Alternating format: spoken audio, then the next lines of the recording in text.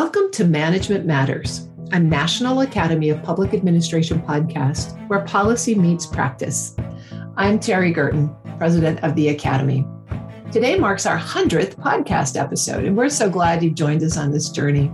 We thought this would be a great time to take a look at where the National Academy of Public Administration is and where it's going. Dave Wintergren, the chair of the Academy's board of directors, will join me to share his thoughts. Dave is the CEO of ACT-IAC and an Academy Fellow. He has extensive leadership experience in information technology and change management, and he served in a number of senior positions in both the private and public sector. Dave, thanks for joining me today. Harry, it's wonderful to be here with you, and congratulations on the 100th episode of this awesome podcast. Exciting for us. And I'm really glad that you're here to kind of share your insider perspectives. But before we get there, I want to just chat a little bit about your career in public administration, because you've been in public, private, and nonprofit public administration organizations. And a lot of times people don't think about all of those sectors related to public administration. So what drew you to the field? It's an important thing because we'll talk a lot about the big circle of contributors in this world of public administration. I suppose it's a story, if you hang around town long enough, you end up getting to have lots of different adventures. But, I started my career out of college in government, working for the Navy and the Department of Defense. And I think from my many years in government, I found that the value and importance of public service was just such a wonderful thing, and how important it was to have the right sort of public administration structures in place to ensure that dedicated civil servants, military personnel are both, I'll say, enabled and empowered to carry out the mission of service and deliver effective government results. The structures are just so important to have in place. And then from my time in industry, it reinforced the concept that we used to use in the Navy around total force, or if you prefer, it takes a village. That so much of the business of government is carried out by those that are not directly employed by the government, private sector, academia, nonprofits. And the power of effective public administration is to engage all of those constituencies in the effective delivery of government services. So now, as the CEO of a good government nonprofit, like you, I get to spend each day putting those skills to work in bringing together government and industry leaders to collaborate on the top issues that face the federal government. So I'll just say, what's not to love? And every day is an opportunity to learn more about it. And so I don't want to imply that you've been in the business for a long time, but you've seen some changes, right? How has the field changed over your career from entry level to now, as the CEO of a nonprofit? I just feel like so much has changed. And I suppose every generation feels that way, that, the world has changed at a more frenetic pace than ever before. And I don't go back quite all the ways to when dinosaurs roamed the earth. But I will just say there are definitely a couple of environmental changes that have had a big impact. And one of those is the ever increasing role that technology plays in the way we live, work, and play. And I'll say the increasingly global nature of both our challenges and our solutions. And perhaps most germane to today's conversation is the recognition that complex problems increasingly require a great diversity of people, views, organizations, and ideas.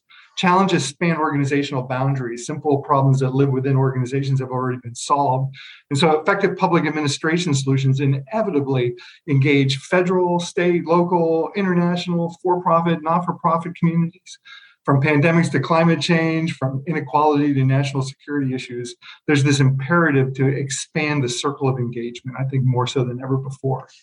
Well, you're really talking there in my ears about the Academy's grand challenges in public administration, which pull that thread exactly, that no one organization anywhere on the public administration spectrum can own the total solution to these really big issues. And I love what you said, sort of the simple problems have already been solved, and now we've got the big ones. And ACT-IAC is an organization that helps to pull these pieces together. From your experience, what do you think the best practices are that help us bring all of those players to the table to address these big issues? Government doesn't have the capacity or the experience to do everything itself. Problems are just too big and too complex. There's a finite number of government employees. We are at our best, I think, when we engage great minds from government, industry, academia, and nonprofits to build solutions for the challenges that we face. And so I'll use the work of ACT-IAC as an example. The vast majority of the $90+ billion a year federal IT budget is spent by the private sector in support of the government. And government works better and is much more effective when it engages the best and brightest minds and seeks as much diversity in views and ideas as it can get, rather than imagining that, we know all the answers ourselves and we're just going to hire a vendor to deliver what we thought we wanted.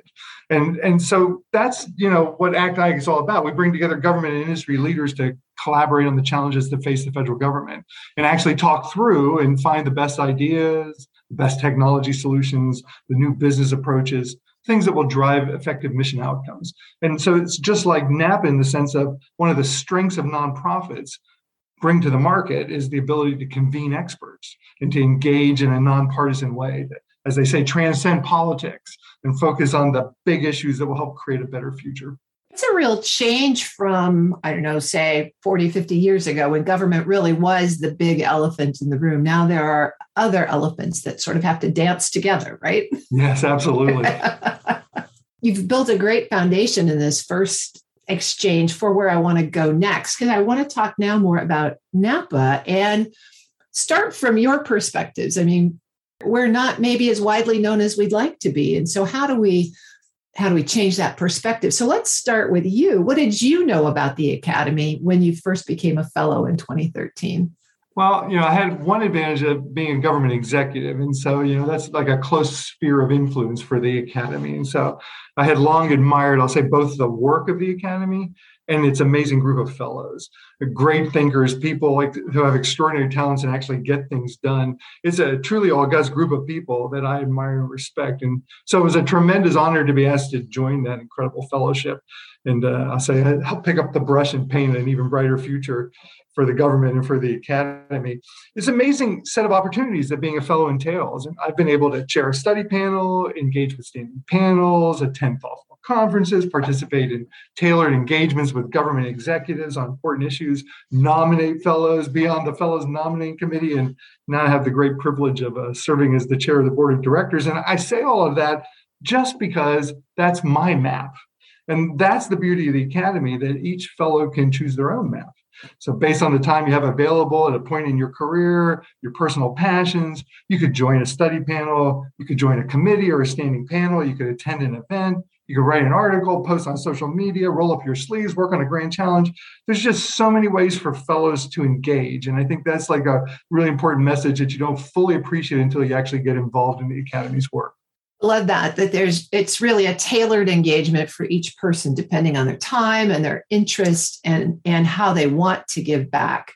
So from your chair position, you really have an insider's view of the Academy. Can you talk a little bit for our listeners about the Academy's mission and what it does best? Well, as you know better than anyone, we occupy a very unique space. We're one of two academies chartered by Congress with a goal to be the preeminent authority providing expert advice to government leaders in all spheres of public administration. You see this mission very clearly summarized in our new vision statement: a just, fair, and inclusive government that strengthens communities and protects democracy. And I think that our mission statement reminds us of the strengths that we bring to bear in that regard. And it says, through the experience and expertise of our fellows and in partnership with other groups, we produce independent research and studies to advance the field of public administration and meet government's most significant challenges. That's a great rallying cry, I think, for the work of the Academy.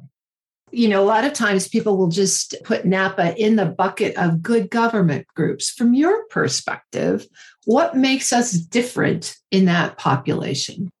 Well, I think, first and foremost, it's about the strength of our fellows and our reach. That just really sort of sets us apart from other groups. We occupy a unique position. We've got over 950 fellows. They represent all levels of government, academia, the private sector, the public sector, and the nonprofit world. And all those categories are important because all of those bring a perspective and a set of ideas that helps broaden our ability to deal with these big challenges. And we're all united by a great bond and passion for government solutions and public administration. But we're also unique in the services that we offer. We sort of take on many forms, if you will. We're a think tank. on some of the most important issues facing government. And you mentioned earlier the grand challenges, which I encourage anyone who's not closely following those to really learn more about those. They really are the top things that are on top of mind for governments around the country and around the world. But we also provide outstanding consulting services. The studies that we do, the results that we deliver, they're addressing the top challenges in government today. And at its heart, it's a member-based association. So like each of those is a different lens, and we could name a group that has each of those as their primary focus. But the fact that we have all those things together, I think, really sort of sets us apart from other groups in the market. Well, and we forgot to mention our congressional charter. Yes, one of only two congressional charter. One of only two. Yeah, absolutely. It sets us apart. And so in some of the things that you've just mentioned, the Academy is really looking forward. And under your chairmanship, Academy issued a new 5-year strategic plan last November, stating the obvious. The world of 2022 is really different from the world of 2017 when the previous plan was issued. So what about our current national environment is particularly challenging for the Academy? I suppose this is the moment when we could say we'll have to be careful that we don't get a little gloomy, but it is maybe at the most fundamental level. The pace of change around us just continues to accelerate, and that just affects so much in our lives. And we also live in a world where trust in government and, frankly, trust in each other continues to decline. And as I said, not to paint too gloomy a picture, but in a world of pandemics, highly polarized politics, global tensions, great uncertainty, many of what I would call good government precepts that were perhaps a given for decades, can no longer be taken for granted. And even truth seems to be up for grabs some days, which I'll say makes our mission even more important. And in terms of NAPA's place in the world, it's a very competitive and changing marketplace. And I think if you're only sitting on the periphery of NAPA's work, you may not fully appreciate that. But being able to rise above the noise of a supercharged and fractured media market to bring attention to the work of the Academy, to successfully compete in the market for government expertise, and even adjusting to the changing nature of, I'll say, philanthropy in the market, and what it means to be involved in philanthropic efforts and what philanthropic groups are looking for when they want to contribute money. All of those things are changing. And so, being a hopeless optimist, I'll just say that, times of change are indeed times of opportunity. And that's why I think the new strategy that we've just, laid out contains a very important message on how the Academy can build on its great reputation, build on its past successes, and really be boldly in place for the work that needs to be done going forward. Tell us a little bit about the particulars of this strategy. How is the new 5-year strategy different from the one that preceded it? Well, I think it builds very nicely on the work of the last 5-year strategy. If you look back 5 or 6 years ago, we found ourselves in a position where the Academy needed to rethink its operations and its finances. And so because of that, the last plan was rightfully focused on strengthening our internal operations. I'm delighted to report, and this is where I get to say it because you wouldn't, that under your outstanding leadership and the hard work of the incredible NAPA staff, that we've made tremendous progress on those fronts. Enough so that we were able to have the luxury this time of creating a strategic plan that will indeed be more strategic, to look at what's next and a bigger focus on building partnerships, on building capacity, on expanding our reach and expanding our diversity. So inside that strategy, what prompted those changes? What prompted that focus within the strategy on partnerships and building those kinds of collaborative relationships? Yeah, well, I think it goes back to what we were just talking about. I think it's a combination of the changing world we find ourselves in, the pandemic, racial justice, social equity, looming global problems. You couple that with the progress that we made internally on addressing our previous goals in the last strategic plan, on improving internal operations and creating a strong, secure financial foundation. I mean, if you take all those things together, it's created a great moment now for us to offer new goals that boldly face this world that we find ourselves in and the initial successes of our grand challenges work. So which of those goals or which of those strategies gets you most excited as the chair of the board? Well, I'm easily excited. So I get pretty enthusiastic about this. I think that the board, the staff, the whole team put together a great strategy to lead us forward going forward. Some of the things I'm most excited about, I think it's this idea of this big tent that the new plan offers. There's something for everyone that's involved in the Academy, both for our existing fellows and to continue to attract and retain new fellows, to increase our diversity, increase our capacity.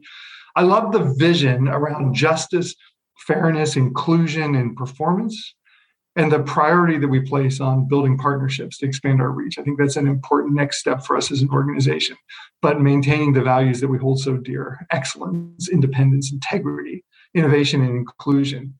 And, there's 5 goals, and they're loosely around equity, engaged and active fellows, collaborative partnerships, excellent research and reports, and optimized internal operations. So there is literally something for everyone who wants to get involved in the Academy's work. One of the things I love about the way the new plan is framed is this look 5 years ahead, which is when our country will celebrate a pretty big birthday. And when we think about where we are today and we look forward to any kind of birthday party as a happy event, I think it really sets a path for the Academy on where our contributions can be most valuable, most impactful.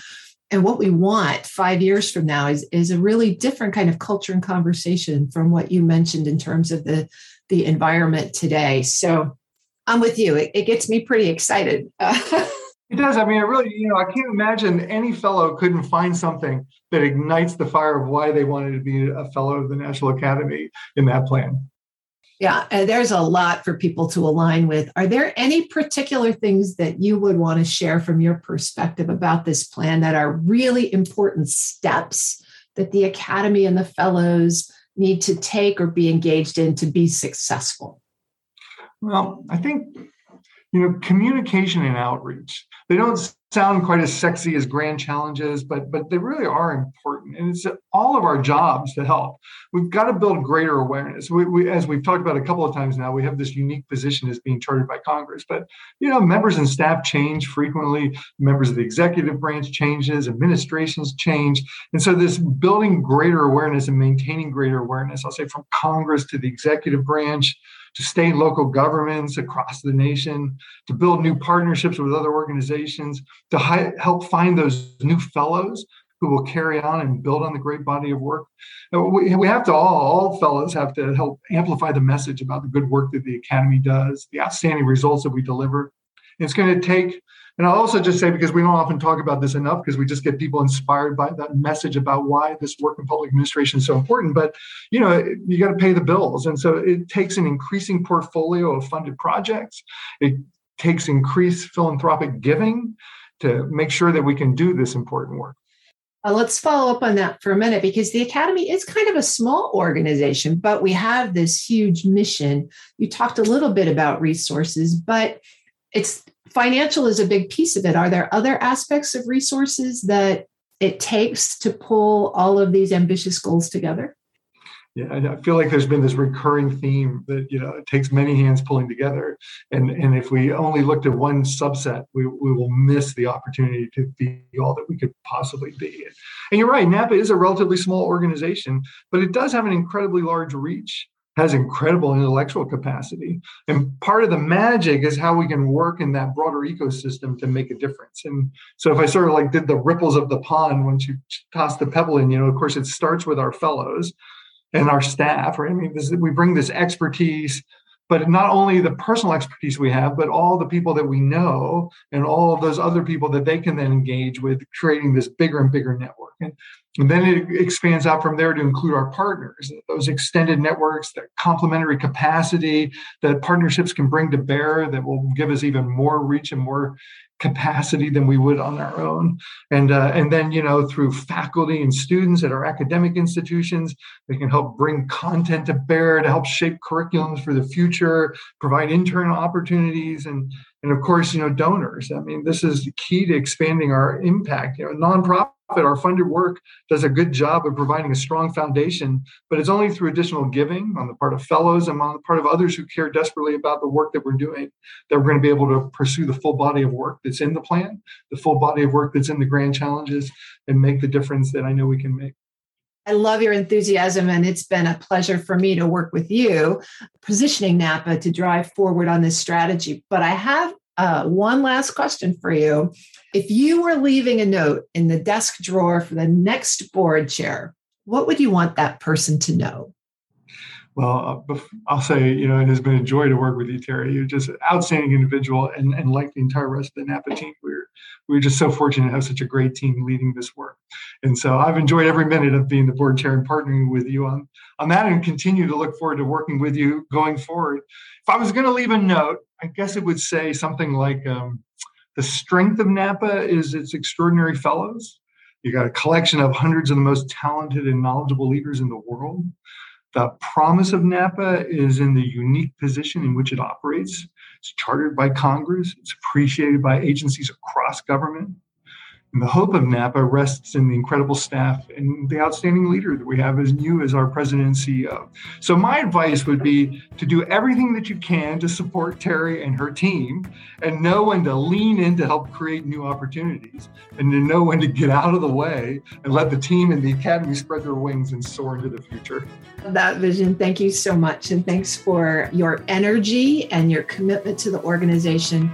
And thanks for joining us on the podcast today to help us celebrate 100 episodes. Looking forward to 100 more. Absolutely. 100 more. Thanks.